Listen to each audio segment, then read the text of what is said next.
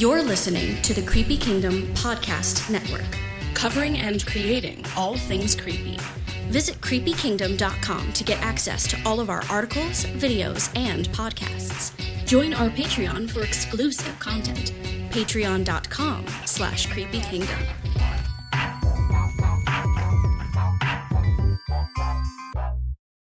Creepy bookworms to our creepy book club. I am your host, Tanisha, the Wicked Witch of the West, as I like to say. And as always, I am joined by my Wicked Witch of the East, my beloved Gretchen. Hello! Hello! Yes! Welcome. Yes, let's get this party started. I know you came for it. I came for it. Gretchen's here for it. We're here for it. So excited. We're so here for it. We are super excited to welcome Silver Sweet's here for it. Silver Sweet is so here for it. Listen, we're ready. Let's welcome our very special guest today, the author of the Disney Villain series herself, Serena Valentino. Hello! I am so happy to be here. Yes, thank you so much for joining us. I'm so excited. We're going to be talking about all things Disney Villain series, all that good stuff. We're going to be talking about Cold Hearted, of course, which dropped today. Right now. Like, buy it right now. If you don't already have it, what are you doing? So yeah, we're so excited to jump in. And let's see. Yes, been looking forward to it all month. So have we. We're excited to talk about it. So we're going to start off. This is kind of how we're going to go. We just want to chat with Serena for a bit, ask her, about the series past and all that good stuff. And then we will, as usual, do our spoiler-free review of Cold Hearted for folks who have not read it yet. Don't fret. We will let you know when we're going to get into spoiler territory, so you have time to look away, close your ears, jump offline as fast as possible. We have questions. We have questions. We have so many questions. Hopefully I can answer them all. I mean, you all like to ask questions. I'm like, 3 books from now, you'll know what's going on. I know, that's what I was wondering too. I was like, how much information is she actually going to share? Or is it going to be like, please tell me more. Give us the breadcrumbs. We're desperate. We'll take anything. We'll take whatever you want to give us. Yeah, we could do like spoiler, like, okay, this is a spoiler. And they can choose to listen or not. There you go. Perfect. Yeah, we'll do that. Then it's on y'all. If y'all don't like spoilers, then jump out now. Just started reading and love it 3000. Yay, thank you. Yes. I'm curious how far they've gotten. Are they like almost at the end? Day 1. They're like, I'm on the last page. Mm-hmm. All right. So let's get started. So first off for me, I'm always curious about people's just backstory. Like what brought you to this point? And I'm curious, did you always know you wanted to tell stories? Was this always destined to be your career, or was this something that came up that you were surprised by? That's a good question. I always say that I didn't think I always wanted to be a writer, but I think I always did. I tried to pursue singing and acting. I went to school to teach theater, but in the back of my mind, I always wanted to be an author, but I didn't think I could be a good author because I was dyslexic and I struggled a lot with that growing up. And I had I kind of stigmatized myself and made myself feel that I wouldn't ever be able to be a good author. And then one day I wrote this story called Lex and Max for this comic book called Gloom Cookie. And I showed it to a friend and he's like, oh, that would be a cool comic. And he illustrated it and we were really lucky and it got published. And, the first thing I ever wrote got published for a Gloom Cookie comic. I don't know if y'all have ever heard of it. It was like a thing that came out in the 90s. That's awesome. So you started in comic books. Yeah. And then you got into novels. Right. How did that jump kind of happen, and what what was very different about it? What was familiar? What are things like, I'm curious the comparison of the two mediums and writing for the two. Yeah, I mean, I started doing Nightmares and Fairy Tales, which was like retellings of fairy tales. Not quite the way I'm doing it with Disney. Like, it's darker. It's more like Grimm's fairy tales. They were really bloody and murderous, and you'd probably see some of those influences in the Disney books. And an editor at Disney approached me and asked if I'd be interested in writing for them, and I was like, have you read Nightmares and Fairy Tales? Are you sure you want me you want me to write for you? And he's like, yeah, I think it would be awesome, you know. And I felt a little bit inhibited, but he was like, no, he's like, you can do what you want. And as you can see, like, I take the books to a pretty dark place a lot of the times. The process is different. I think it's easier to write novels than it is to write comic book scripts, honestly, because in novels, like, I could go for pages about how somebody feels, and I can skip around in time, like, as you guys like to comment on a lot. And there's just a lot more freedom in writing novels than there are writing for a comic. I mean, you can definitely do all those things in a comic book. You just have to do it in less space. You know, you have less space to do it in. So yeah, I mean, I think there's more freedom, but I do like the collaborative process with doing graphic novels, and that's why I'm happy that I just, you know, had a collaboration in adapting Evil Thing into a graphic novel, which was a lot of fun. So I mean, I like both processes, and I can't pick a favorite, but I think that graphic novels are a lot more challenging because you're writing for the artist. You're writing for yourself, for the letterer, for the colorist. You're writing for everybody. And with a novel, it's just, you know, for your reader. It's for you and your reader and your editor, you know. So it's less arduous. Got it. And I'm curious too, like, what the Evil Thing is sort of your return back to the graphic novel medium. Mm-hmm. Why that one in particular of all your Disney villains books? Well, I mean, to be perfectly frank, it was, you know, so it would come out around the time that the live action film was coming out. And, you know, I think that if they did decide that they wanted to do graphic novels of the other books, they'd probably go back and do them in order, which would make sense, you know. But Evil Thing is such a standalone story that we didn't think that it would be a problem. Like, you know, people don't have to read the previous books to get Evil Thing. So we thought it would be okay.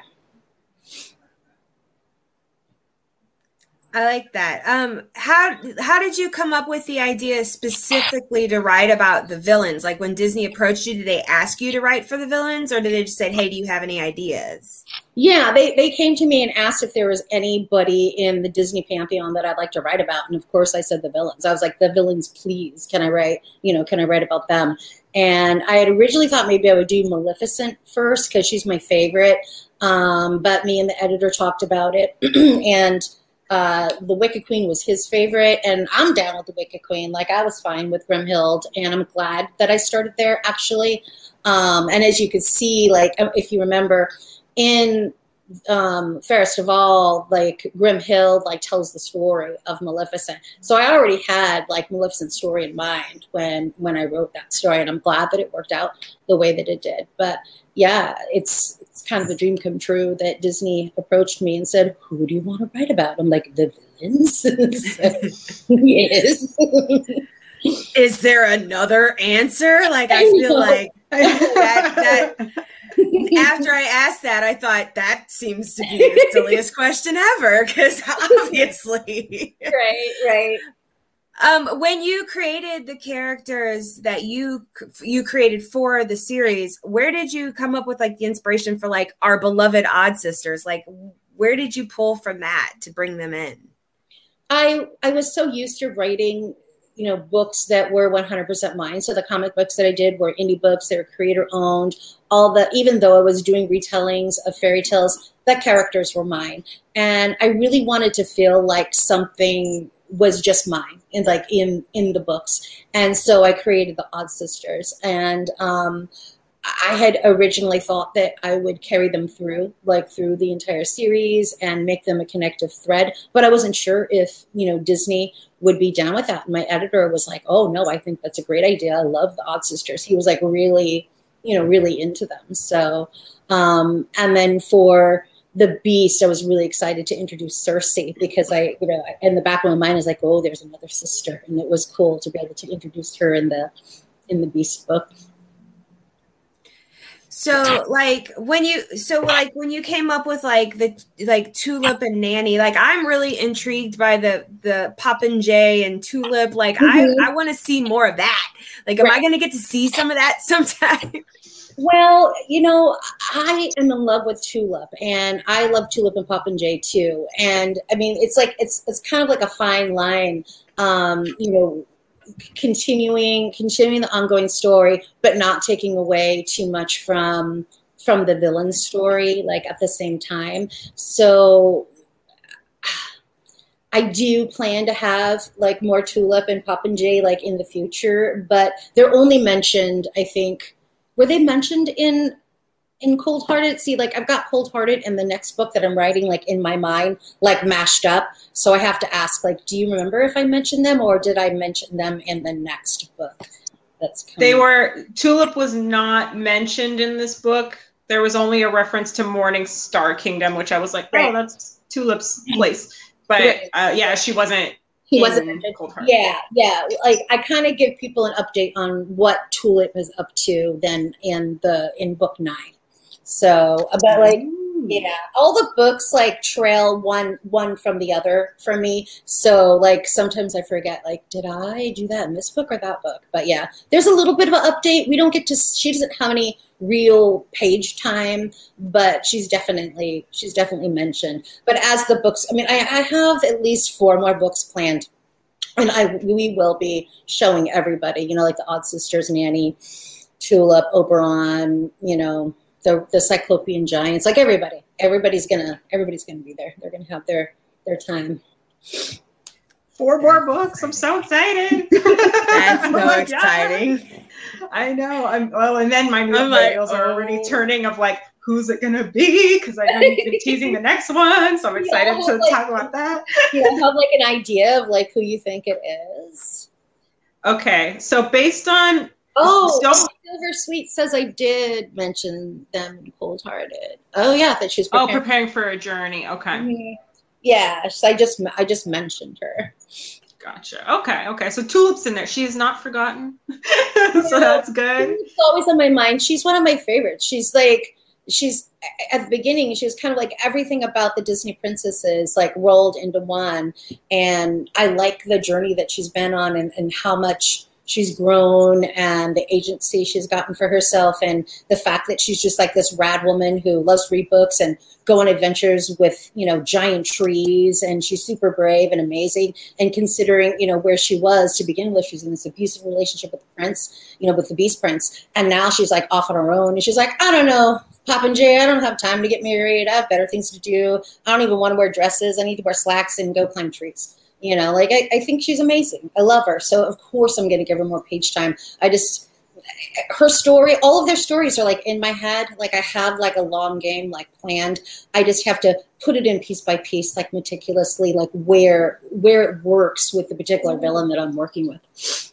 Gotcha. Oh my gosh, I'm so excited. But yeah, in thinking about the next one, I know you said it was a male villain. Mm-hmm. Okay. And he's based in London, like the 2 previous books. We'll say that too. Oh, okay. So he's based in London. Based in London. Okay, see this? I'm leaning towards Hook. I'm leaning towards Hook because all this talk where I was going about a pirate, and a pirate got all these things, which we're going to talk about too. And there's this shop that things appear in that come from the many kingdoms, and he's a crook, and I'm sure he's been fencing for years. Yes, I think it's Hook as well. I love all your theories about the shop. This shop could be a cold, dead trail, but I'm on it like a hound dog. It could lead nowhere. It could lead nowhere, but I'm like, what's in the shelves? What did he notice? Is there something else there? Who is the shop owner? How does the shop owner deal between the many kingdoms and like, I guess our world or like the regular world? Like how or who from the many kingdoms is visiting London, right? Oh. Yeah. See, I think we're going to Neverland next. I think we're learning about Neverland. So I'm excited. I'm like looking at Serena's face. Is there any poker player? Stone. No. That's what I'm leaning to. I was kind of between Hades a little bit, just because Hades has been mentioned quite a few times. And then even in the most recent book, Hades was brought up. So I was like, oh, maybe it's Hades. But then the pirate kept coming up. So I'm between those two, but I'm leaning Hook. Right. That's where I'm at. So yeah. Brittany said, spill the tea, sir. Spill the tea. I still would, but Disney likes us to keep these like secret. If it were up to me, I would tell you about everybody that's coming up, but it's not 100% up to me. But at least I get to pick who I write about, so that's awesome. Oh, nice. I'm gonna say that I don't blame y'all for thinking that Hades might be a character in the future. We'll just put it that way. Oh. Okay, I don't blame you. I don't blame you. All right, I'll take that tea. I'll take it. However. I know. Yes. We came ready for the tea sipping. Welcome everybody to Tea with Serena. Tea with my favorite tea club ladies. Yes. Order some more tea. Hold on one moment. Order more tea. Sir, may I have some more tea? Perfect. Thank you. I love tea in the evening. I love tea in the evening too. Wait until autumn when we really can have tea in the evening. Oh yeah, some nice like cinnamony tea. I'm here for it. Somebody says maybe Queen of Hearts because Alice in Wonderland is based in London. I think, but I'm going with Hook 2, and that's Electronic 12. Okay, so Queen of Hearts. I feel like Queen of Hearts would be a cool one to see.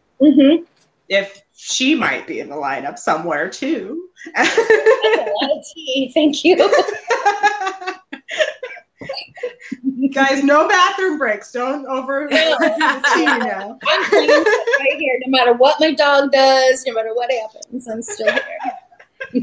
I actually chose my Alice in Wonderland teacup because I am secretly hoping for a Red Queen to come in because I love her and I love how she doesn't take anybody's crap, and I would be excited to see that one incorporated for sure.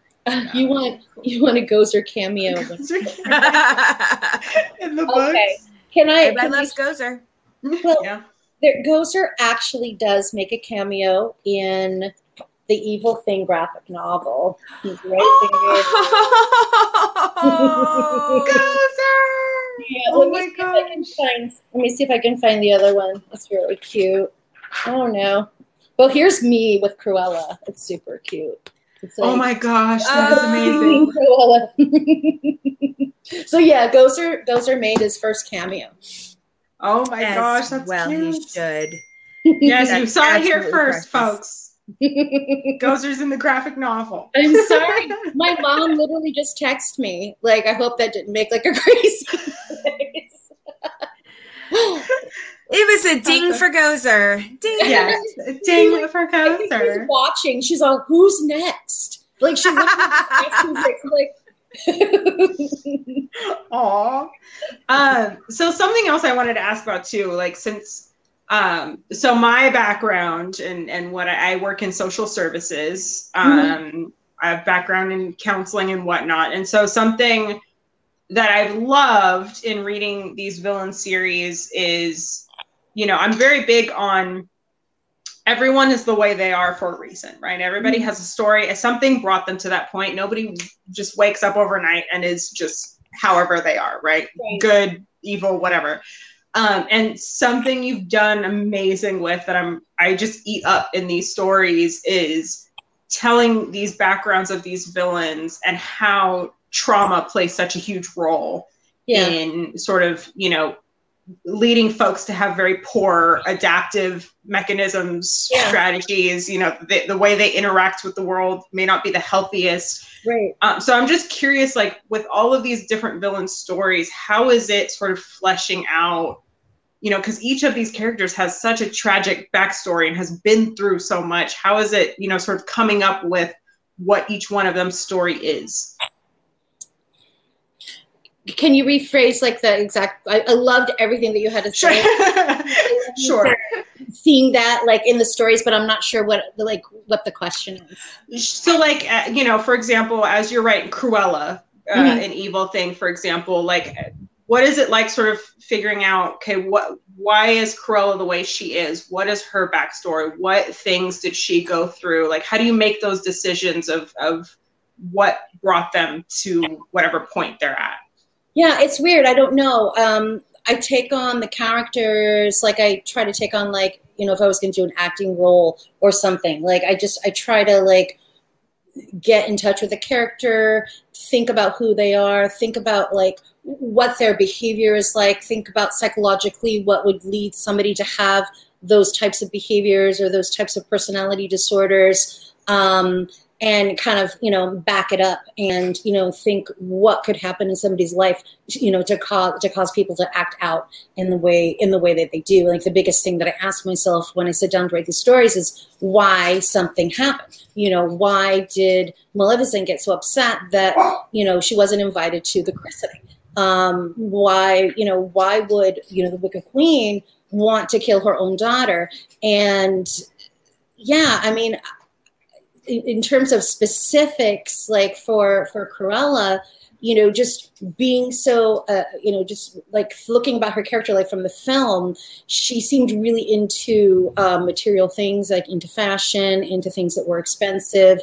And to me, it seemed like somebody who came from like a family who, maybe she had a mother that, only showed her love to her like through gifts. And that's why she valued, presents, or things that were expensive, like so much. And I don't know. It's a weird process. I sit and I think about it and I muse until it clicks and I just do it. I don't know where it comes from. It's just like, it just pops into my head. It's just, I think a lot about the character and things come to me and I'm glad that it works. So. It does. 'Cause they feel like, I think they feel like real people. Like for me, when I go back and I watch sort of, the classic Disney movies, the villains are very two-dimensional. They are there to serve the role of being the villain, to support in the princess's story. And like, that's pretty much it. Right. And in reading these books, you're reading these experiences they go through. And there's some things that I personally relate to that I'm like, oh, that struck a chord in me. And I imagine, in other people, they just feel so real and grounded and just fleshed out. So I was just curious, like how, your thoughts on sort of people's trauma playing a role in them sort of becoming these villains, Right. I mean, I think for me, I want to tackle issues that are important to me. And the way that I can do that is through my art. And I want to somehow be an inspiration or give people the courage to get out of the situations that they might be in.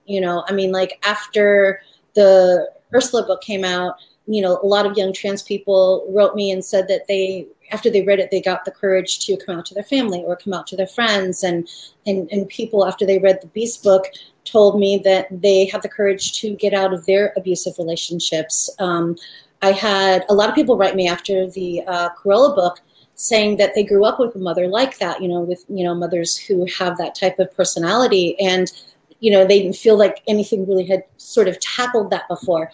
And for me, it's just trying to give people, give people the courage to be strong for themselves, or show them that like other people or other characters have gone through that, and and show them like the different paths that that can lead to. I mean, like with poor Ursula, she was forced to live in a body that wasn't hers, and the anger was so great, she literally exploded, right? Yeah. And if I could write a book that shows people like, don't make people live like lives that aren't authentic, and that it could cause like serious damage, then and so I mean, in terms of why, I mean, that's really why. I mean, I also want to tell a story that's entertaining, and I want to tell a story that people enjoy, but I also want it to be thought-provoking, and I try to keep that in mind each time I choose a background for the characters. Absolutely. And Silver Sweet said, Fairest of All came out the year I was going through leukemia treatment, and they mean so much to me. Yeah, these books, I mean, they do strike an emotional nerve. And another thing too, I wanted to touch on while I'm on the topic of talking about sort of like the trauma that these villains went through, something that I absolutely loved, just because in the work that I do, I work with a lot of marginalized communities, folks that are kind of villainized by the system. And, a lot of my frustration is like, if you just provide help and support and assistance and resources for these folks, like it can help improve their situation. They need those resources. And something I loved was sort of Nanny has become one of my favorites now in reading this. I'm like, yes, Nanny, I love you. Is she's advocating, and then even that scene with Maleficent going back and trying to help Grimhild instead of just necessarily saving Snow. And this idea of like, you can help stop the perpetuation of trauma by helping heal that, you know what I mean? That person that you've labeled the villain, if you just help heal them, it prevents that ripple. Right. And so I just love that sort of nice little nugget and message in the story so much. I mean, it's not a coincidence that, there's a system set up in the many kingdoms that keeps particular people down and bolsters other people. There's a clear, obvious message there.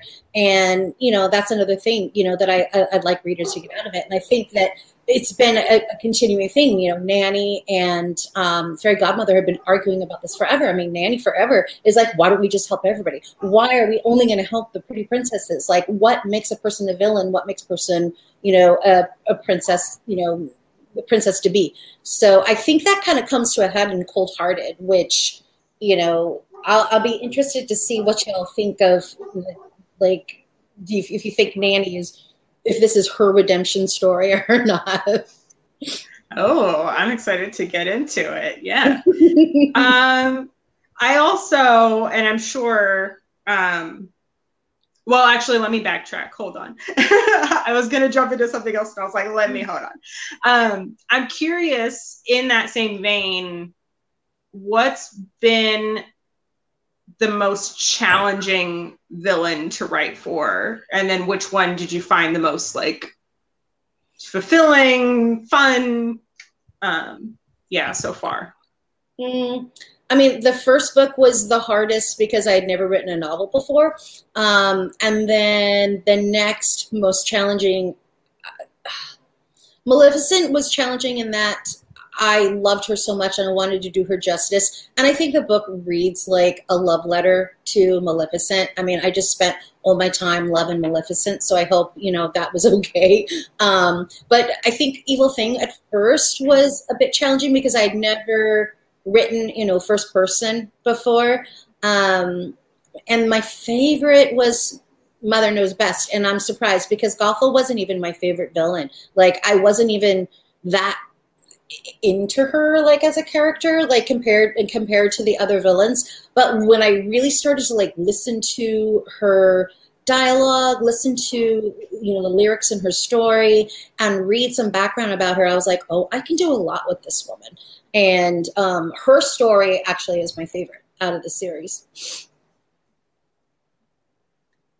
I love Mother Knows Best so much. She really did bring a depth to her that I hadn't realized before, but I would say, I think she's definitely one of my favorite stories. And there's so much going on there. I love it. Yeah. We're going back to the Dead Woods in book 9, just so you know. Oh, very good. Oh, yes. Let me have some tea. And I was gonna say, I'll sip some tea for that. Right? Yeah. I'm so pleased to be in the Dead Woods again. I mean, I can't tell you who's like hanging out there because I don't want to spoil that much. But I mean, of course, Sir Jacob is going to be there. He's my boyfriend. I love him. But as far as like who else is going to be in the Dead Woods, but I was happy to return there. Like that's my favorite. I created that location, like in the Disney Pantheon. Like that's mine, and it's dark and it's exactly like the kind of thing that I like to write. So I was really happy to be back there and describing the solarium and the gargoyles and the courtyard and everything else. And now the entire place is covered like in Rapunzel flowers. So you can make your guesses about what might be happening there now that there's Rapunzel flowers everywhere. Oh, more breadcrumbs. Another shot of tea. It's like, and I'll sip to that as well. That's going to be the new tradition. It's like, sip your tea every time. That's right. We get some breadcrumbs. That's amazing. I'm so excited. So what, so I'm going to kind of switch gears because I am dying to talk about your love of Disney. And I want to know, like, you mentioned before that you do love to go to Disney parks and stuff. Mm-hmm. Like, what's your like absolute you can't miss attraction at Disney? And what snack do you have to eat when you go there? What snack do I have to eat? I love snacks. I love snacks too. Oh my goodness. So the attraction that I can't miss, I mean, I already, like, my 3 favorites are the Haunted Mansion, Pirates of the Caribbean, and the Indiana Jones ride. Like, I literally can't miss those. But if I had to pick one, I guess it would be the Haunted Mansion. But it can't be when it's Nightmare Before Christmas Haunted Mansion. It has to be like real Haunted Mansion. So I cannot miss that.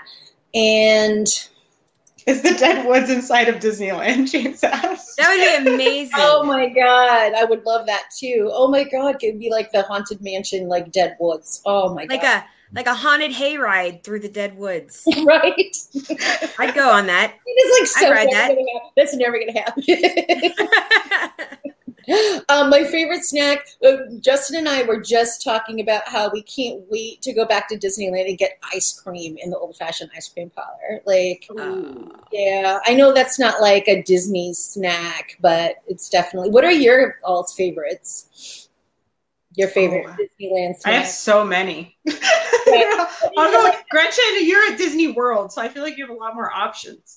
Right. I'm at Disney World, and I would say, like, the thing I crave more than anything is the Nutella waffle from Sleepy Hollow in Liberty Square. Because it's like, it's a waffle full of Nutella and fruit, and it's a sandwich. Yeah, there's a Sleepy Hollow Square. Like, please tell me what's going on with this. So at Disney World in the Magic Kingdom, we have our Haunted Mansion is located in Liberty Square. Mm-hmm. And they have a Sleepy Hollow snack shop there where you can get like waffles and chicken and waffles and like what are those funnel cakes and stuff like that. But it's the Sleepy Hollow because it's all like old Liberty type feels. That's where the Hall of Presidents is and stuff like that. I need to go there right now. Yes. I don't think they have chicken and waffles at California Disneyland. Well, it's time to come to Florida. I had plenty of it in New Orleans, but yeah, I don't think we have it at Disneyland. No, not yet. It needs to be. I know. Let's see. Somebody said there are a lot of options. I used to be a custodian in 2018 during my DCP, Disney College Program, for folks who don't know.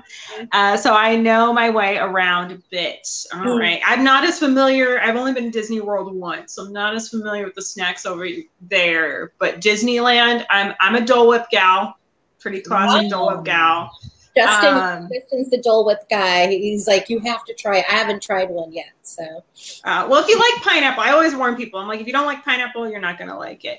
Shannon said, I just want to slide in real quick while I had a short break to say that Gretchen and Tanisha have made me so excited to read the books, and their passion for this series you've created is so palpable. Aww. They're the type of Disney books I need in my life. We all needed Disney villain books. I was so excited when I found out about these. I was like, what have I been doing with my whole life up until? I have read them over and over again because every time I read them, there's just more things to catch. And that's why I know all the details, because I think I've read the series like 3 times now. You are like the best cheerleaders for the series. Like, seriously, like, I'm so thankful that, you're, introducing readers to the series and that you're so passionate and you love it so much. I'm very flattered. Oh, thank you. I mean, it just goes to your, like, credit to your storytelling, to be honest, because like I said, we already know the classic Disney villain stories, but or the princesses stories, I guess, that the villains are in. But I think, again, you make them so rooted and grounded and 3-dimensional human beings for me that I like eat it up. Yeah, relatable. I just like eat it up. I'm like, this is so good. So thank you for writing them. No, you're being like the chipmunks, like you. Thank you. No, thank you. No. It's just a big old love fest over here. It's all love festing. So true. So good. All right. Well, now that we've talked about Disney parks, because we love our Disney parks over here at Creepy Kingdom, it's in the name, Kingdom. We are going to get started on our spoiler-free reactions to Cold Hearted first, off top, and then we will let you know when we get into spoilers. So Gretchen, what is your overall spoiler-free reaction to Cold Hearted? Oh my gosh, I want to say it right to her face. Look her in the eyes. Look her in the eyes. I will say that I have never wanted to be more of a stand behind somebody and go, oh no, you did not just do that. This whole book, I was just like, oh no, we are not doing this to her. And so I guess that's my review is I have never met a villain that I just wanted to get right back behind. Like, they're going to have to hold me back because somebody needs to stand up for Lady Tremaine. And that is how I felt about this book, is that I was like, dang, how many times can you kick a girl? Like, woo. It's so true. I know. And I also so in addition to that, I found myself being like, what, how, of course she's angry. I'd be angry too. So there was definitely that reaction. And then there was a lot of cool, as you know, we love breadcrumbs.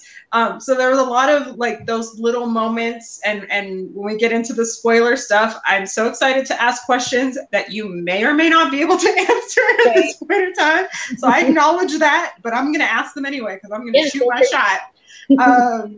Yeah, there's just so much stuff that I'm like, oh my God, I'm excited to see where it's going next. I'm like, okay, I need to know what happens with this piece. I need to know what this, like, I'm so excited.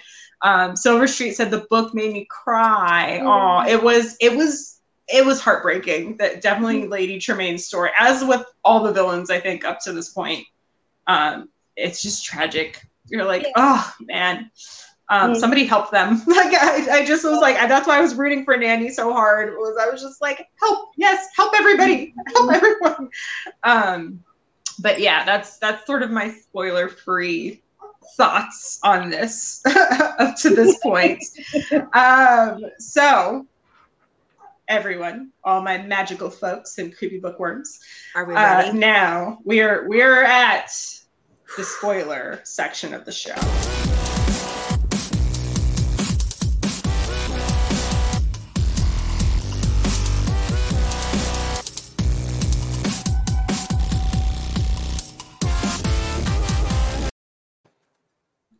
All right, there it was. You had your chance to get out, so don't get mad at us. Okay, that was it. So if you're still here, you've already read the book. That's right, flee. Cold-hearted. Oh, more like broken-hearted. Oh, yeah, it was. Yeah, definitely, it was Lady Tremaine was more brokenhearted. I think she was perceived as cold-hearted, and she was really brokenhearted. Yeah. Yeah. Woo! First of all, I did love the book. I loved it. It was wonderful. It definitely kept me in it. I actually missed fireworks because I was reading, and I'm like so ingrained in it. And my husband, I'm like, yeah, America. Okay. I'm like, keep going. Go America. Go America. Because I mean, it took a hold of you, and it was like the most dramatic soap opera I've ever witnessed. It was just like, she just couldn't get a break at all. And man, woo. Yeah. I gotta get comfortable. All right. I know, me too. I have to defend myself now. It's so true. Well, okay. So you know me. What did James say? Yay, America. America. Yay, America. I'm reading. Go on. America will still be there tomorrow. I'll just go. So you know me. I get confused on time. You do? So yeah, I do get very confused. I'm like, okay, I know she's time jumping here. I'm trying to follow where we're at. So of course I need to figure out, me and Gretchen I was like, so we're operating on two timelines. We have the timeline where Nanny and oh my God, I was about to say Mary Poppins. Fairy godmother. Fairy godmother. I was about to say Mary Poppins. Fairy godmother, are sort of arguing about whether or not to help the stepsisters. And then we have the timeline of telling Lady Tremaine's tale. So right. Lady Tremaine's tale takes place post Mistress of Evil, but pre-Odd Sisters. Am I interpreting that? Right. That sounds about right. Yeah. I don't have my map in front of me, but that sounds pretty close. I mean, where the fairies are, sort of figuring everything out. That's in the most recent timeline, where we left off, like with Odd Sisters, right?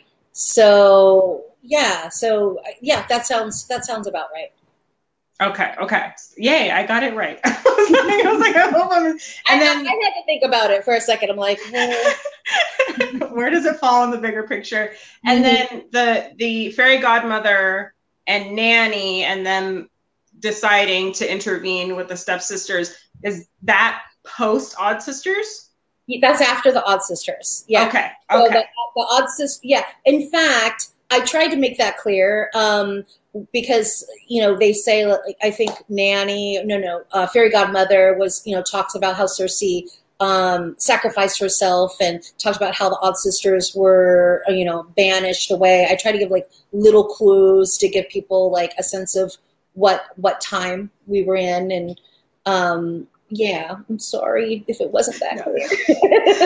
We were just excited. We were very excited. Yeah, I know. I get, because, and me and Gretchen talked about this. I think Gretchen, and I think I was reflecting on this. I think a lot of it just has to do with our professions. Gretchen, her job is super detail oriented. And so Gretchen picks up on all those little, like the teacups and all these little details that I just like fly over my head because I'm so focused on like the emotion of the book. Right. That I miss those small details, but she gets all the small details. So we kind of like work together to bring all of those pieces together. Yeah, I love that about both of you. That's awesome. Yeah, I mean, it definitely happened after the Odd Sisters. It gives, part of the story does anyway, with the Blue Fairy and the Three Good Fairies and Nanny and Fairy Godmother are sitting around like, drinking their teas and eating their cakes and like, doing their thing. And, Nanny's like, oh, I hate my wings and, all of that. That's definitely while the Odd Sisters are trapped away. And Cersei is also with them in the time, in between. Once we get to book 9, things will be a little bit different. So you're actually going to find out what's going on with the Odd Sisters and with Cersei in book 9. Oh, Well, I'll drink to that. More tea, please. More tea. Yes. I agree. Like, if it's okay, I want to say I agree with you that, I mean, so you all feel like Lady Tremaine's ending was too harsh? You feeling like it was sad? It was just tragic. I don't know. Yeah. What do you think, Gretchen? I don't know that I felt that it was too harsh. I felt that when I was going through and reading it, I'm like, of course, this is how she feels. This is how I would feel if I was put in this situation. And it's like, of course, you know, she's irritated at the way she's like, welcome to my mother's house. What? You know, like there's all kinds of that. So it's like, it just keeps adding on. You can't just keep doing that to somebody and have them just be like, eventually she's going to shut down and she just doesn't care anymore. She's like, I can't even with you people anymore. I just, you know, it's like annoyance just goes to hate all of a sudden. And right. I didn't know that it was too harsh. I felt that it was a natural progression for her. And I was like, ow, I can see how that happened. Right. Yeah. I was thinking the same thing. Cause I kind of, you know, I think the events in the end, the interaction between Lady Tremaine and Drizella and Anastasia, like the fairy godmother and Nanny I feel like they were right in saying she's too far gone. Like she's beyond help. I think the tragic part is just looking back to earlier in her story when Nanny was like insisting on helping her. Right. And couldn't. And I just am like, oh, like if like I'm just, you know, if only they could have intervened back then, it wouldn't have had to come to this. So I think it was just really tragic that it came to a point where she was beyond help and she just had to be turned to stone. But I'm hoping because she's turned to stone, is that permanent or maybe? Well, I think when the Odd Sisters find out, because, you know, they really wanted to help her throughout the entire book. They were actively trying to help her. And did you get the Cersei reference, by the way? Like, did you get what was happening with Cersei, like, in the ballroom and the Odd Sisters? I'm just curious. Oh, okay. So I was very interested. And that's the other thing where I was trying to figure out the timeline. Because I was like, obviously, this is before sort of Cersei kind of turns on her sisters and is like, oh, I've got to. It was before Maleficent. All the stuff happened before Maleficent. Okay. It was before Maleficent. Yeah, I was kind of suspicious of Rebecca from the get-go. And that they kept calling her, like, the Lady Tremaine's, like, housemaid kept calling her a witch. Mrs. Bramble, I think that's her name. Mrs. Bramble, yeah, she just kept calling her a witch. And I'm like, she's too sweet to be an Odd Sister, but I felt the Odd Sisters' influence at that point. And I was like, I was trying to figure out where, like, I didn't, for some reason, I never picked up that it was Cersei until she revealed herself. But I was like, she's related somewhere. She's a spy for the Odd Sisters. Like, I immediately, anytime somebody's either too nice or obviously they're snarky, like the web, I'm like, what is going on? It's the spider. I'm blaming her, you know, like, right. So like, that's how I felt. I immediately was suspicious of her being some sort of mole. Well, I guess I'm going to ask another question then. So, and this is like we already did spoiler warning, right? So, okay. So if it was before Maleficent and Cersei, their sister Cersei was killed in the Fairylands during the fairy exams, remember? Yeah. You got to see the original Cersei. I was just gonna ask. I was like, is she OG Cersei before they magically birthed a new Cersei? Mm-hmm. Wow. So this was true Cersei. That was true Cersei. Yeah, that was the original Cersei. Oh, I got goosebumps. That's so good. So good. Oh, man. I'm like, so interesting. How many people are going to put that together, you know? And one of the editors, not my main editor, but one of the editor was like, well, you should have somebody say, that's the original Cersei. And I'm like, no. that would make sense for the characters. Yeah. I'm like, I wish there was some way that we could do that, you know, but I tried to make it I tried to make it as clear as possible without like hitting people over the head with stuff. And I love. Minds are blowing in the chat.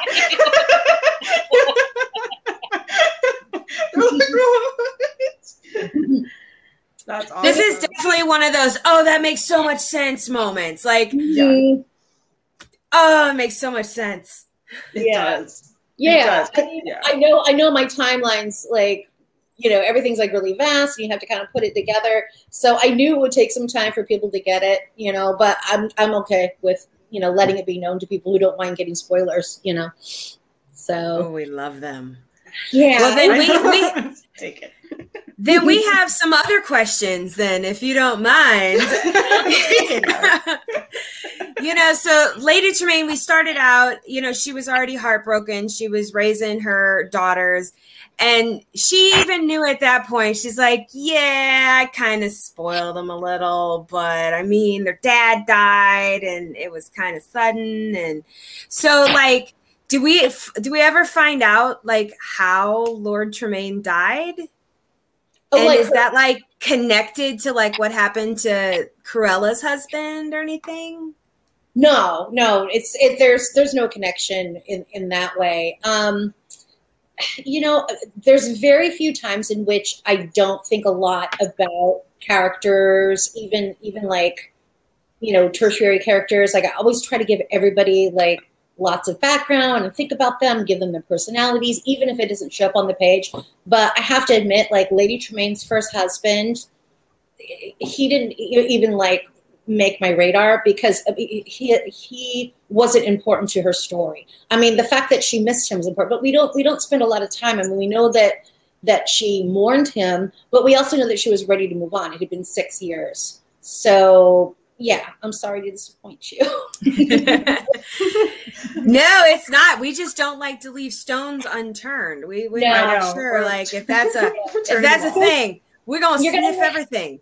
Yeah, you can look more to, you know, the magical shop, the items in the shop, the fact that the Book of Fairy Tales is in London, right? It was like in the Tremaine family, and it was in, you know, Corella's family. How did those items and the book get to London? I think we're gonna find out in book 9. Oh, I'm here for it. Well, I was gonna ask too about. So I think one of the reasons too, both of us were going down this rabbit hole of like Lord Tremaine's death is because they kind of made it a point that he got the brooch for Lady Tremaine, but that he went back and purchased the Book of Fairy Tales as well. Mm-hmm. And so I was just curious. I mean, I know you said his death was inconsequential, so I was thinking like, oh, is there some like curse involved with the book, like because he went and got it, or you know, and why did he go back for the book? Like, what drove him to get that? I see where you're going with that. I mean, yeah, you're always heading down the road.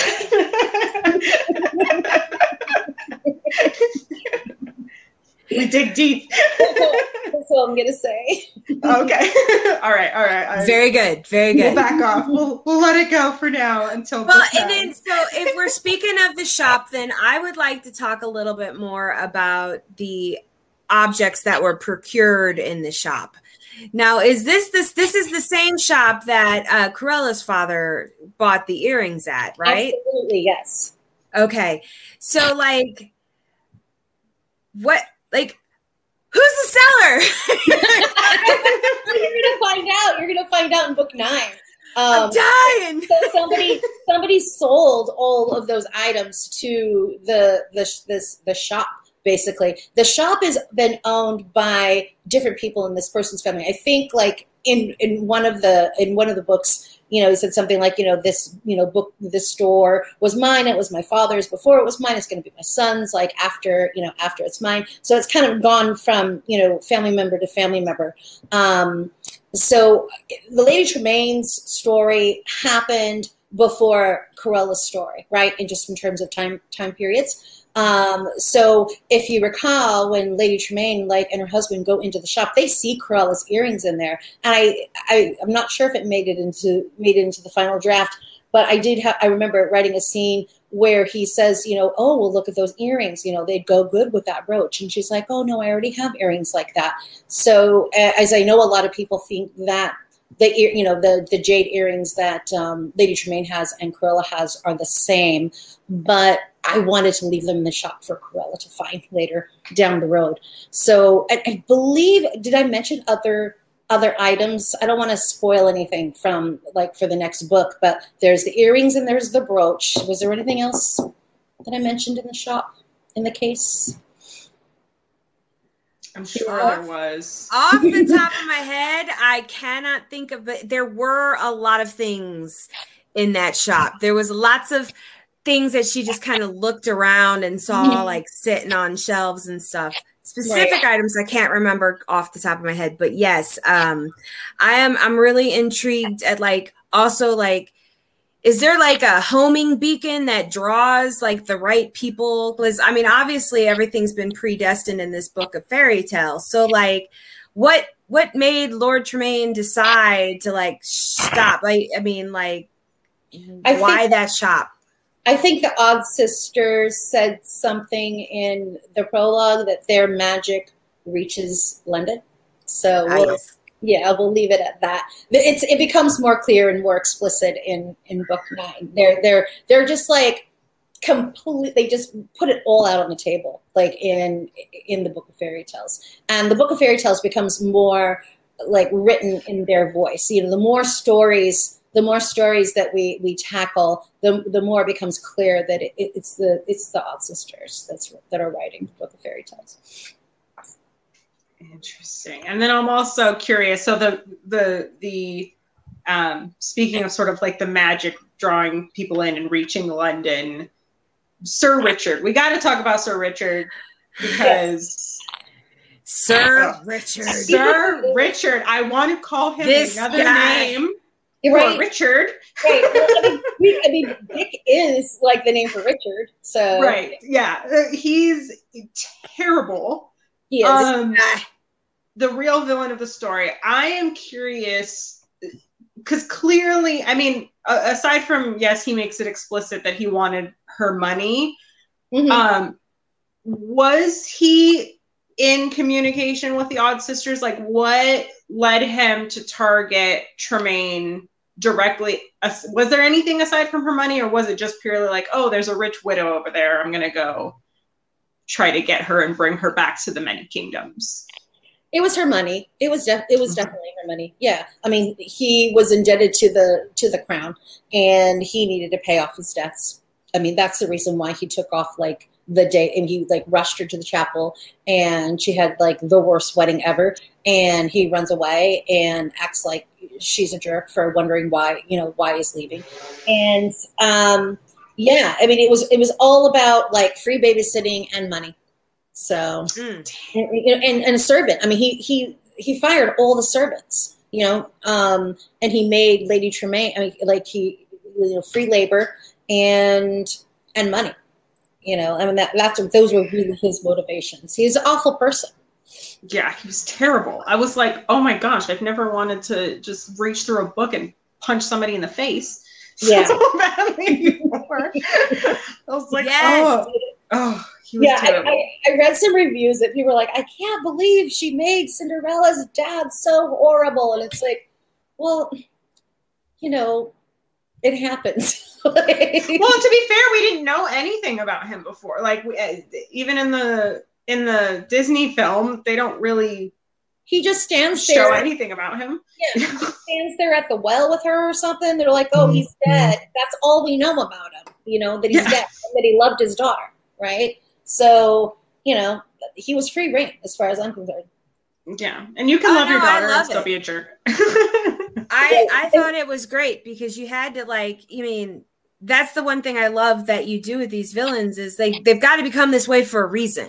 Right. And so you need a catalyst to set that in motion. So, I mean, Sir Richard was the perfect catalyst for that. And I mean, yeah, you did end up hating him a lot, but I think you needed to understand why Lady Tremaine just devolved the way she did. Right. I mean, it's pretty incredible that Cinderella turned out to be as nice as she is with like her father, the way that he was and everything else. Like, and she was, it's such a tragic story.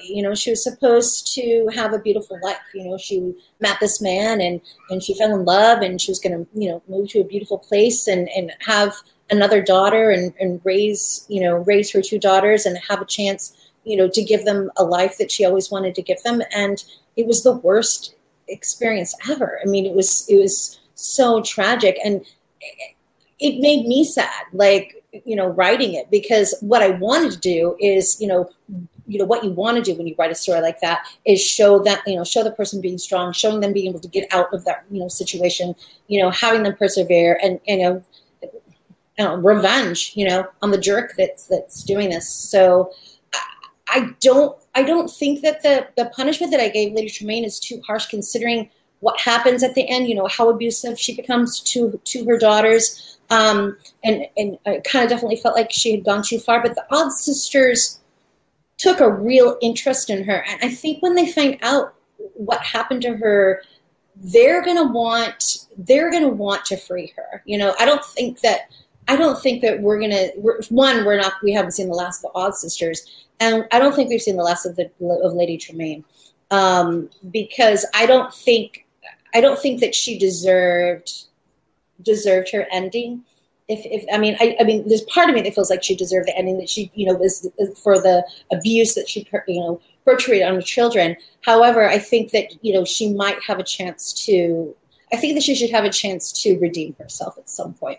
And I think the Odd sisters might be able to help her, or at least offer her help. We'll see if she takes it. She didn't take the Odd sisters' help the first time, so we'll see what happens. So you're saying she's in timeout. That's what you're saying. Yeah. That's what happens when you're a statue. You're in timeout. You're in timeout. Yeah. I'm sorry. Well, too much. No, we love it. So one of my favorite scenes, though, and I have to tell you, I had goosebumps, and I thought it was so just badass, was the scene when the Odd sisters froze the ball. And they come out like, dang. Like, I love that whole scene. It's so good. Oh, thank you. I loved writing that scene. When I went back and, because I get the scripts like over and over and over again, and like we polish them. And it's so funny. Like every time I got to that scene, I go, oh, I wrote that? Like I like surprised myself. I'm like, oh, this scene is rad, and it's like, it's not that often that like, you'll read your own work and be like, oh, I love that, so I love it. It's one of my favorite scenes too. The Odd sisters make such amazing, they make such amazing appearances. Like, they have their own theme music. They come in like Darth Vader. It's amazing. And every book they've had some sort of horrific grand entrance that's just so awesome. Like, they step out of mirrors but this one, I was like, I could just hear like some sort of like Quentin Tarantino soundtrack in the background, and I could just feel it. And it was awesome. Absolutely phenomenal. Thank you. Yeah. Maybe that I kind of don't blame y'all for like not putting it together that was the original Cersei, because I almost felt like the Odd sisters being so grandiose in that scene and the showdown between them and Nanny might have eclipsed that. But I mean, that was really the only opportunity to spill that tea. Yes. The live action Disney Plus Odd Sisters series, please. I'm pretty good when I read about sort of, vivid imagery in my head and imagining it all go down. But there's certain scenes, and particularly, as Gretchen was mentioning, those Odd Sisters entrances that I'm like, oh, I want to see this visualized so bad.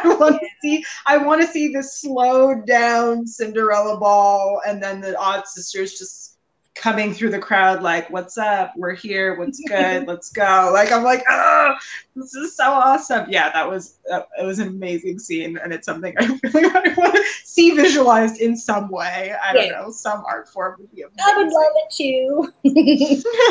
That would be so cool.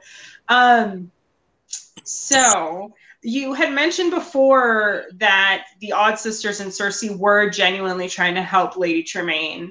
And now that we know that this is pre-Mistress of All Evil, that this is real Cersei, at this point in the story, because we know that like a lot of their motivation after is sort of getting their sister on their side, getting their sister back, trying to manipulate all these other villains, whether it's getting the Rapunzel flower to try to bring Cersei back, whether, you know, with Maleficent experimenting on creating new life through their magic. All this has sort of been to meet their ends. So I'm curious, what are their motivations behind helping Lady Tremaine at this point in the timeline? Like, why is it that they're compelled to and drawn to Lady Tremaine and getting themselves involved with her? Well, one of the things that they say, one of the lines in the story is that, you know, the princesses are the fairies' domain and the villains are theirs. So that kind of opens up a little bit about like their psychology behind why they've been trying to help all of the characters in the story. You're on timeout. So, I mean, in essence, they are the villains, you know, fairy godmothers, but you know, but they're witches. I mean, and at that point, they probably were, you know, capable of helping Lady Tremaine, but Lady Tremaine didn't want the help. She kept saying no.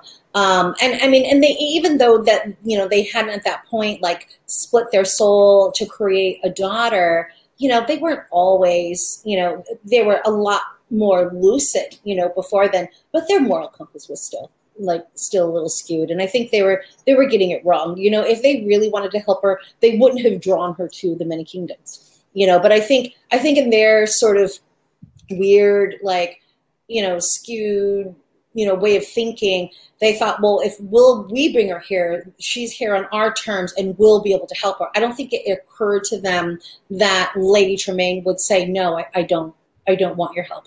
And I think it's really tragic that the people that she went to for help wouldn't help her, you know, and the Odd Sisters were the ones that were trying to, and were the ones who actually had the power to do something, because Nanny, you know, her powers were bound. She couldn't help them. Like when at the time she was magically incapable of doing it. And so this speaks to the core issues of the books, you know, like who's worthy of help and who isn't.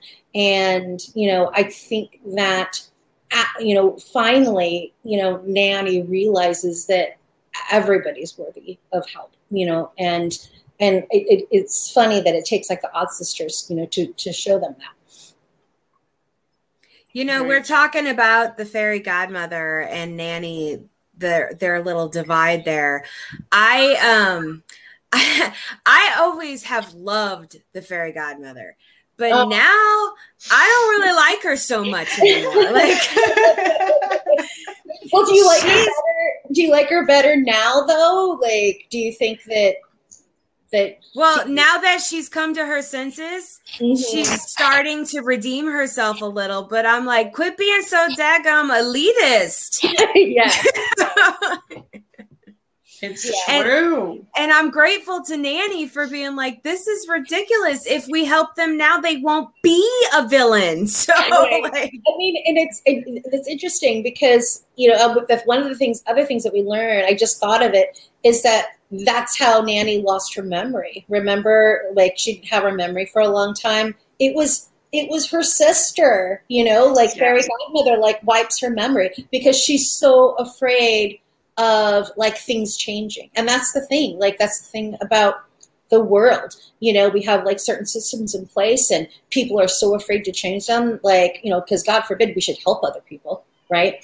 Like we should help everybody. And so, you know, but I'm just glad that Nanny's finally come around. I'm talking about it like I'm like not in charge of this character.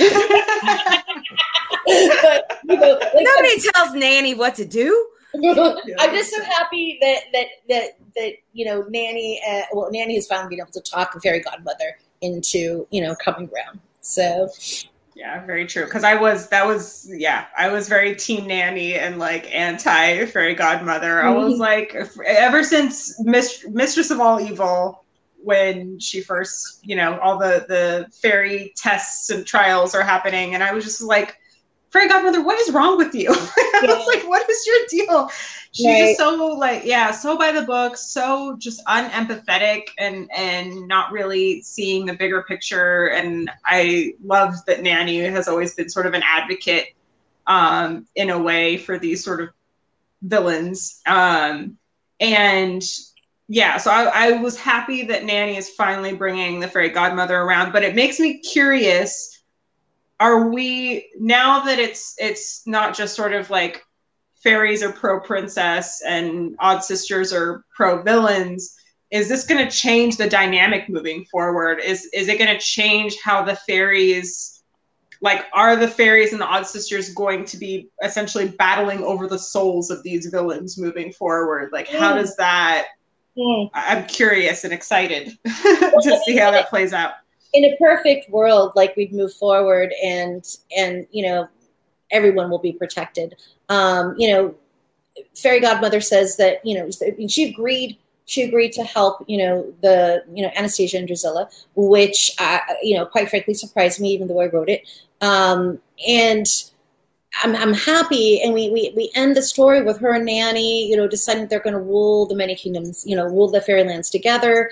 But we'll have to see what happens. I mean, I really hope that the fairy godmother, like, sticks to her word, or, you know, maybe she just doesn't want to have to leave the fairylands. You know, we'll see. I mean, I think that she is coming around. I think that she will want to help more people, but I think she's going to do a little more kicking and screaming, like getting there. I think that she's going to take a little bit more convincing when it comes to, you know, particular villains moving forward. But, you know, time will tell.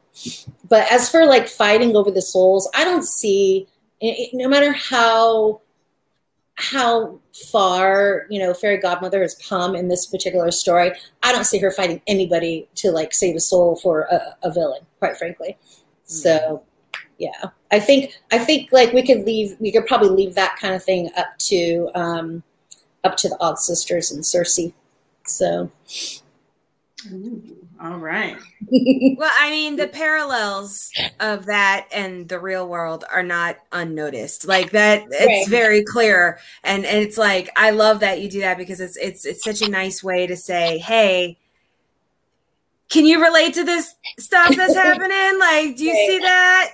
Just look at here. You know, I like that. You really give it a way to, you know, it's like, it gives you some food for thought for your real life, you know, and I like that too. Right. I mean, I know that a lot of adults, like, read this, but, you know, kids read them too, you know, and so that's why, you know, I spend a lot of time making sure to, you know, put these things in, and just, like, silly things. Like, I don't know if y'all noticed in The Beast Within, the maestro, almost every single one of his lines were quotes from Oscar Wilde. Like, and cool.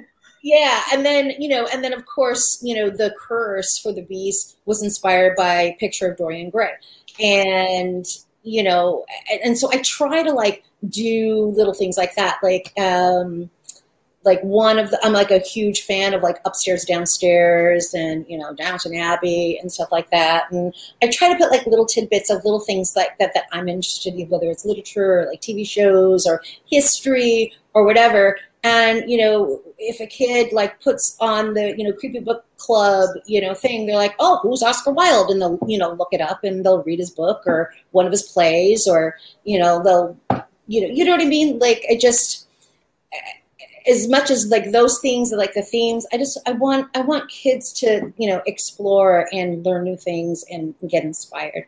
I sound hokey, but that's no. I think it's very important. Those are things that could be very well lost if you don't keep reminding the next generation of them. I think that's very important. Yeah. And I also think that's the power of storytelling, right? Is that, you know, you could easily sort of be like, listen, let me explain to you about how, you know, systems set up certain people to fail and this and that, you know, versus let me tell you this really fleshed out, imaginative, magical story. And within that, I'm going to layer deeper themes, some deeper ideas to kind of think about. Because I do, maybe as a kid, I wouldn't reflect as deeply as an adult, but as an adult, like as I'm reading these books, I'm like, this feels like a real world thing, or I'm familiar with this idea or this feeling or this concept. You're planting seeds for sure. Oh yeah. Planting seeds is huge. Yeah. Yeah. Unfortunate Soul and the H.P. Lovecraft opening, chilling. It absolutely was inspired by Dagon and Shadow over Innsmouth. Yeah. That's awesome. And so I think at least my final question, I don't know about you, Gretchen, you may have more, but where is the Book of Fairy Tales now? Who has it? Are we going to find that out? Where is it after this point, after the Drizella and Anastasia helped? Where is it? Where is it? Well, we are, in book 9, so we're moving backwards, right? So Cruella happened in the most recent to our actual history, right? And then Lady Tremaine's story is a little bit further away, and then book 9 is further away than that. Does that make sense? Am I making sense? Yeah. So book 9 will be the furthest along in the timeline. Is that right? Book 9 will have happened before Tremaine and Cruella, because got it. We're going to find out. Well, it's me. It spans like a period, but we find out who the villain of that book is. The one who takes the items to the shop. Oh, yeah. Let me get some tea. Tea time. Yes, I promised y'all some tea. So we got the tea. So the male villain, based in London, is the one who brings the Book of Fairy Tales and the items to the shop, and that's where Lady Tremaine and Cruella find their items.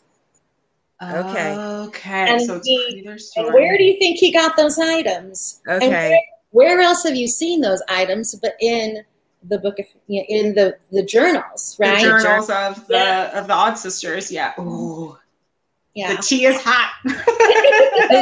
The journals are so good that, like, if you glaze over that, you need to go back and reread because that journals leaves more breadcrumbs than this cup of tea can follow. Like, wow. Yeah. I know all of the villain Easter eggs. Like, just even, I think I was listening to that one on audio, and I was like, hold on, go back. I need to re-listen to all that list. Taking notes. Yes, exactly. I'm curious how they handle that in the audiobooks. Like, so they describe the item, and then did they describe what the item was, and then say what the caption was next to it? Like, how do they? Yeah. Oh, okay. Yeah. I was supposed to say, I think that's how they read it out. Okay. Yeah, they described the item, and then it was like a little footnote, like caption of what their thoughts were on the item. Yeah, that's what I told them to do, but I wasn't sure if that was going to happen. I can't sit around and listen to my own audiobooks. I'd be like, oh God, did I really write it that way? Like, want to improve it. I will say the audiobooks are great, and I always forget her name. Who does the audiobooks? Her voices of the different characters are amazing. Amazing. Lucy Rayner. Yes. Lucy Rayner, yes. I have listened to her, some of it, but I can't, and it's not because of her, it's because of listening to my own writing. You know what I mean? Sure. Like, yeah. But she's incredible. I love her. She's starting on the Evil Thing audiobook right now. Oh, good. Oh, okay. I'll be excited to get to listen to that one after reading it on I'm page. intrigued because it's not, and I thought, well, that's probably why they hadn't done it yet, because it's not really in the same section. Like, it would make sense if somebody else narrated that book, because they're not in the Many Kingdoms and Evil Things. So yeah, I assumed that it was her that's reading it, and my assumption was because of COVID. Like, it just got it, but I don't know for sure, honestly. So I assume. Well, I read the book in her voice in my head, so. Oh, really? But I would love to hear her Cruella voice, right? It would be intriguing, yes. Yeah. I tried doing a Cruella voice. I don't know if you all heard my like podcast thing that I did where I interviewed Cruella like as myself. So I was literally like, switching between Cruella's voice and my voice. It was just like I videoed it and I just showed like this like little backdrop and it was just like me being insane, like talking to myself for like half an hour. That's awesome. Insanity is relative. It's perfectly normal. We're all good. That's right. Normal by my standards, I say. That's right. Absolutely. All right. Any other thoughts or questions about Cold Hearted Gretchen before we open it up to the chat? Because I'm sure the chat may have a few questions. So get your questions going. I'm gonna let the chat answer some questions because she's answered all of mine, and I want to hear what they have to say. Like I'm still taking notes. Mm-hmm. Well, my last question is: tell me everything that happens next. You can try. I wish. Addison Lopez, did Anastasia and Drizella go back to London or did they stay in the Many Kingdoms with Cinderella?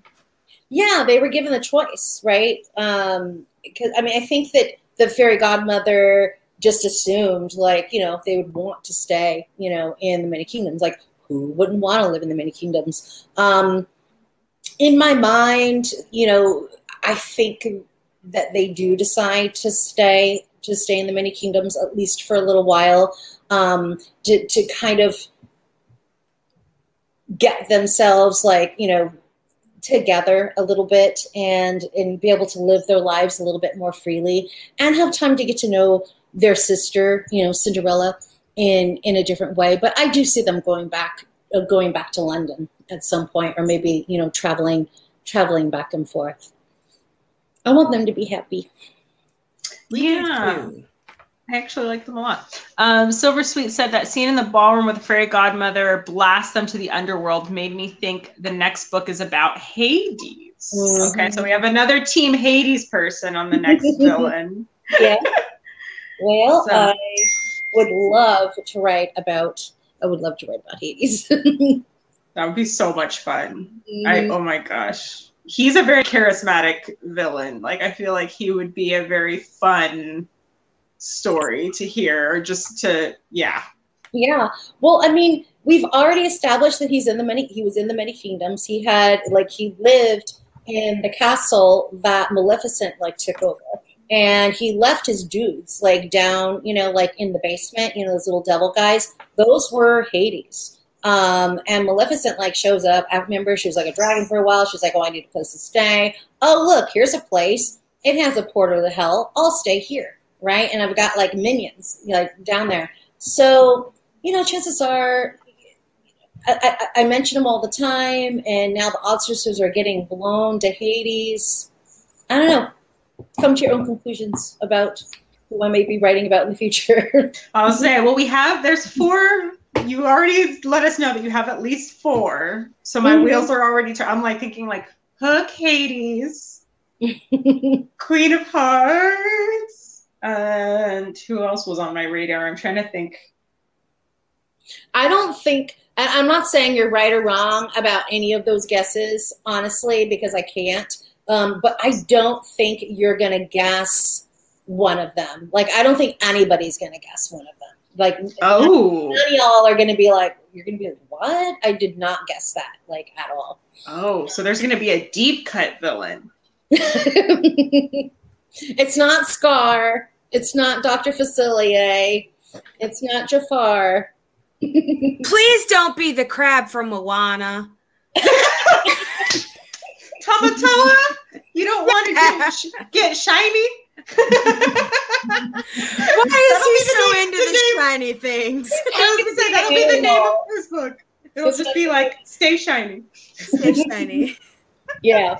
So I don't think, I don't think anybody's going to guess it, honestly.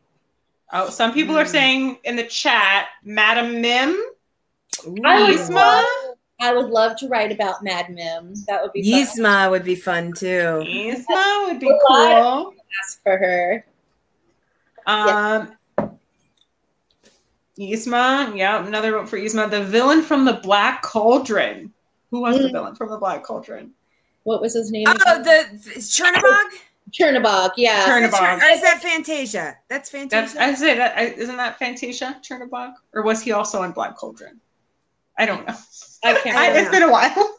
I know the Horned King. The Horned King. The Horned King. That's right. The Horned King. Yeah, That would be scary. I would go over that. I don't think it's going to happen, but I would love to write it. Horned King would be well, cool. that's Madame what we do Medusa. is we fantasize about what we'd like to see, like the graphic novel of the Odd Sisters journal. Is that coming? Because we're like that. I would say I would love to have the Odd Sisters journal like sitting on my shelf and just be like, look at my journal. Right. Well, I hope that we continue to do the graphic novels. I mean, and that certainly would be, if we ever did like an Odd Sisters graphic novel, that would be like the perfect place to do some like journals, right? Because that would be amazing. Yeah. Oh my gosh. And again, the visuals of the Odd Sisters would be amazing. Frollo.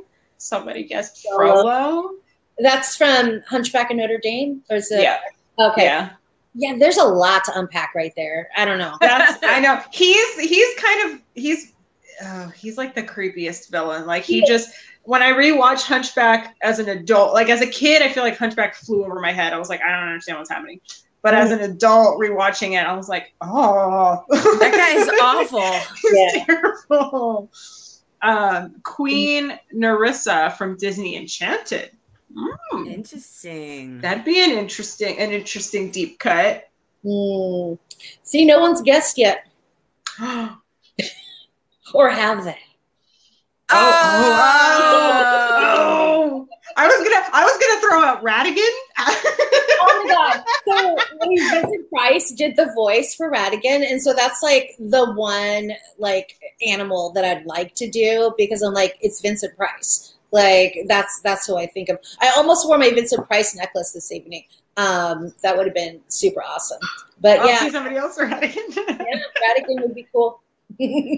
That would be fun. Oh my gosh. Especially like if he's like coexisting with the mice from Cinderella's story.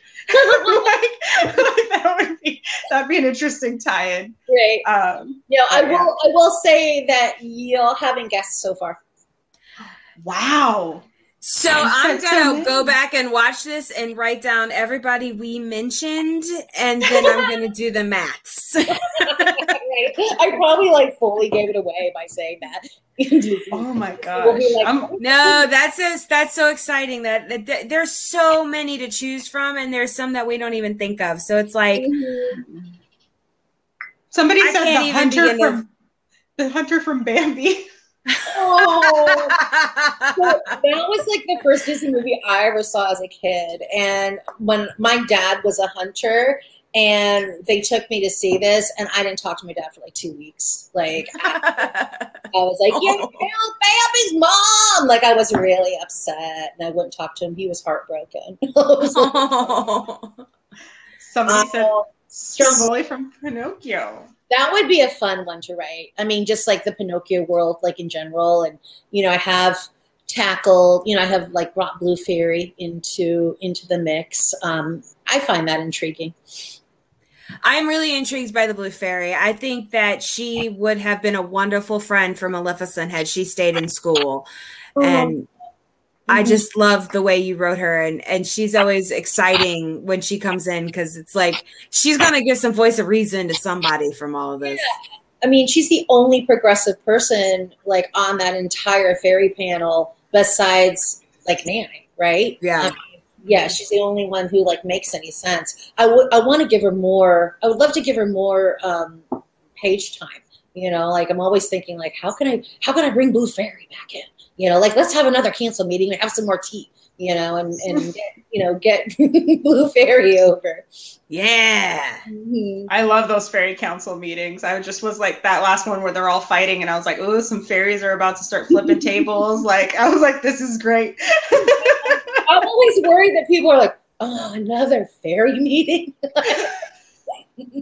I mean, how else are fairies going to have meetings? I don't understand any other way to do it except for full-on English tea service. I read the funniest review where somebody was like, are we really having more tea or something? It was so awesome. Like, are we still having tea? We're always having tea. Rico from Home on the Range. That's a deep cut. I love that they're just going to become more and more obscure, like Disney villains. Yeah. So great. Hans from Frozen. You still haven't guessed. Oh, Really? No one said it? Oh. No, you haven't guessed yet. If I wrote a Frozen villain story, it would be Elsa. Elsa would be the villain, right? Oh, yeah. I like it. Disney wouldn't ever go for that, but that would be like my dream, to have her, be the bad guy. I know, but nobody would like it. Nobody would like that story except for me. But I mean, she kind of was in the first movie. It just was not. It wasn't intentional. She wasn't like intentionally trying to be evil. She just kind of messed up everyone's lives. And all my villains aren't intending to be evil too. And see, that's like the point, right? That's the point of the story. So why did it work out for her? Because she was a princess, Yeah. So it's true. Very true. Mm-hmm. Somebody said Rourke from Atlantis. I love everybody's guessing. The Headless Horseman. Oh, the Headless Horseman would be amazing. I mean, I don't think that he would fit in the villain series. Yeah, I would totally write about the Headless Horseman. That would be interesting. I guess he would be, because he's kind of like a ghost spirit being. Yeah. I don't know. Yeah. I can't imagine, telling the story from like the Headless Hessians, like point of view. Like my head was there and then it's not. I don't know. Like, but I had a head and now I don't.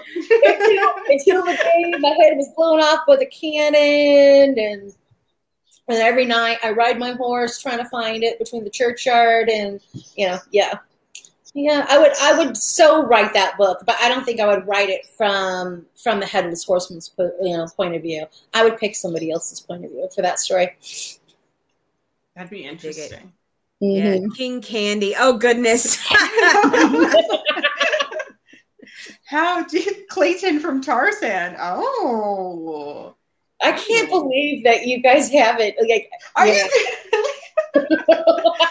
really? Oh my god! You know what? Now everyone's gonna know because I keep saying you haven't guessed yet. But there's a lot of characters still, so it'll be okay. The Disney villain library runs pretty deep, though. Like, right. There's so many.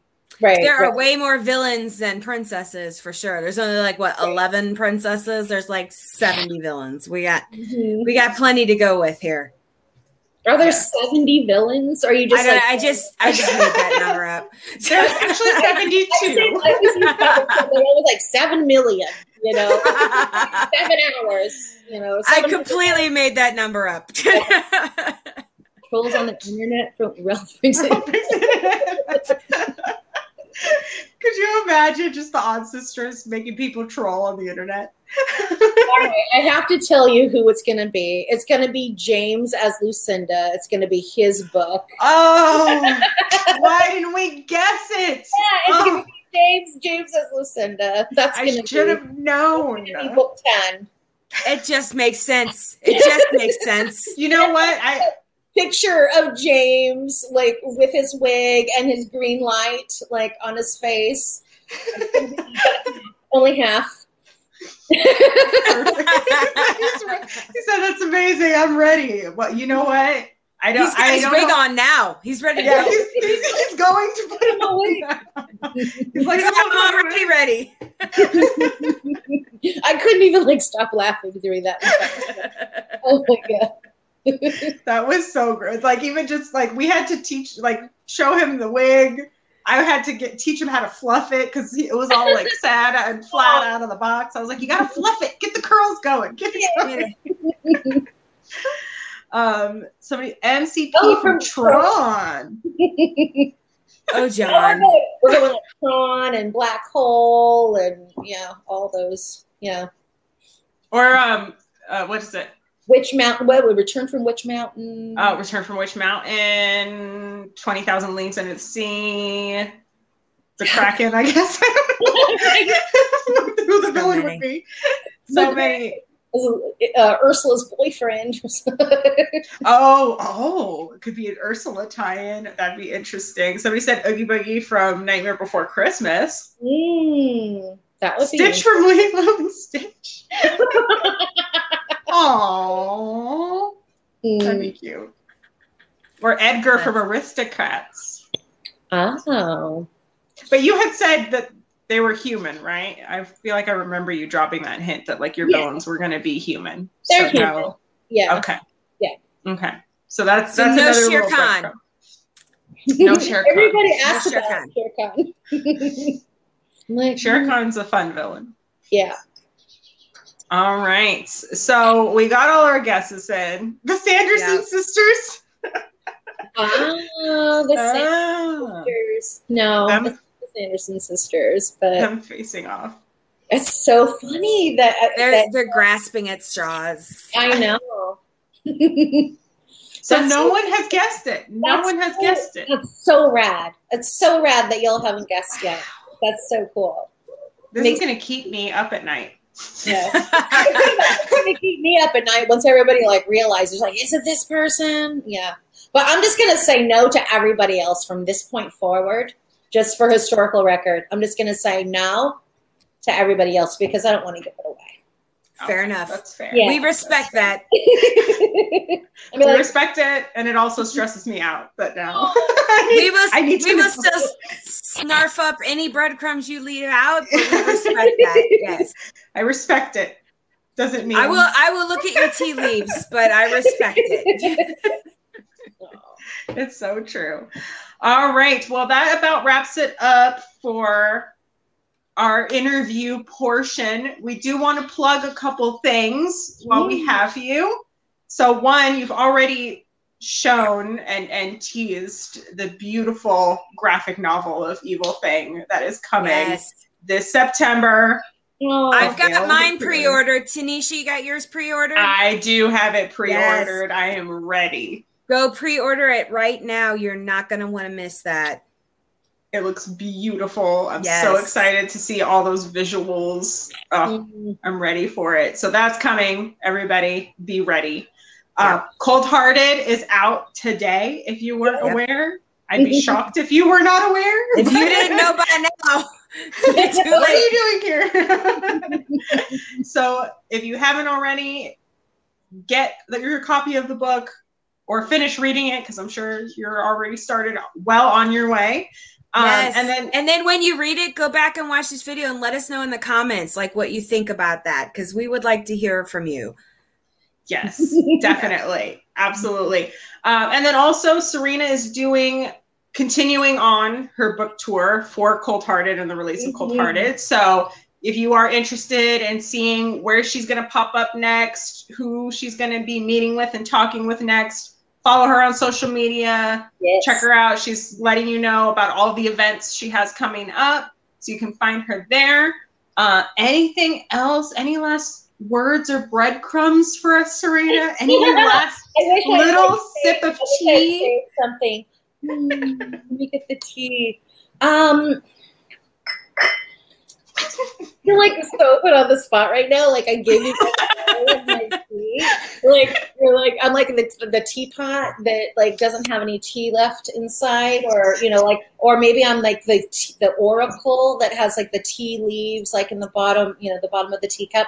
I think that you ladies are very intuitive and you pick up on all of the little clues and, between like the emotion, the one side, there's like all the emotions, the other side, it's like the details. You all need to like come together. I mean, you have all the answers. Like, I feel like you're absolutely on the right track with what's going on. I mean, sometimes you go a little like, you're like, oh, I think there's something going on over here. And I'll be like, oh, crap, I should have thought of that, but I'm not going to steal from y'all. So, but I definitely feel like you know what's going on with the story, what's going to be happening in the future. And that's like, I know that's not exactly like spilling tea or giving you a loaf of bread, let alone like breadcrumbs. But I think it speaks volumes, because I think, like, trust your theories and trust your guesses. Oh, okay. So now I'm like thinking of every theory we've discussed. We discussed so about Flans the cat. We discussed Cruella's husband's death. We still don't know what happened there. All these. Okay. We got 4 more books coming that we know of. So this is going to be so great. I can't even wait for people to figure out like who the one character that y'all haven't guessed yet. Like, it's incredible. Whenever you release it, we're going to be like, oh, yes. Why didn't I guess that? I imagine people being like, him? It's a man. Oh, I just said it's a him. Yeah. So they're going to be like, him? Really? So, look, there's another clue. See, there's your breadcrumbs. There's your tea. I gave it to you. Yes. We got a little tea, a little sip. You got a little sip. I did it. The best. Yes, we're here for all of it. Well, I think that about wraps it up. So I just want to say huge thank you, Serena. Thank you for being here. Thank you for chatting with us. Thank you for indulging all of our crazy theories and our deep diving and turning over every stone there is possible. It's been so much fun getting to actually talk to you and be like, hey. I enjoy watching your reviews, honestly. Like, you are such a delight. I love listening to you. I don't really listen to these kinds of things like very often because it's scary. You never know what people are going to say. I mean, sometimes when people hate your stuff, it's almost more enjoyable than when they like it, because it can be really funny when they go on like rants, like hating it or whatever. But I love the stuff that y'all come up with. And I like the little things that you pick up on and the theories that you come up with. And it's just so nice to have people get my work as well as you guys do.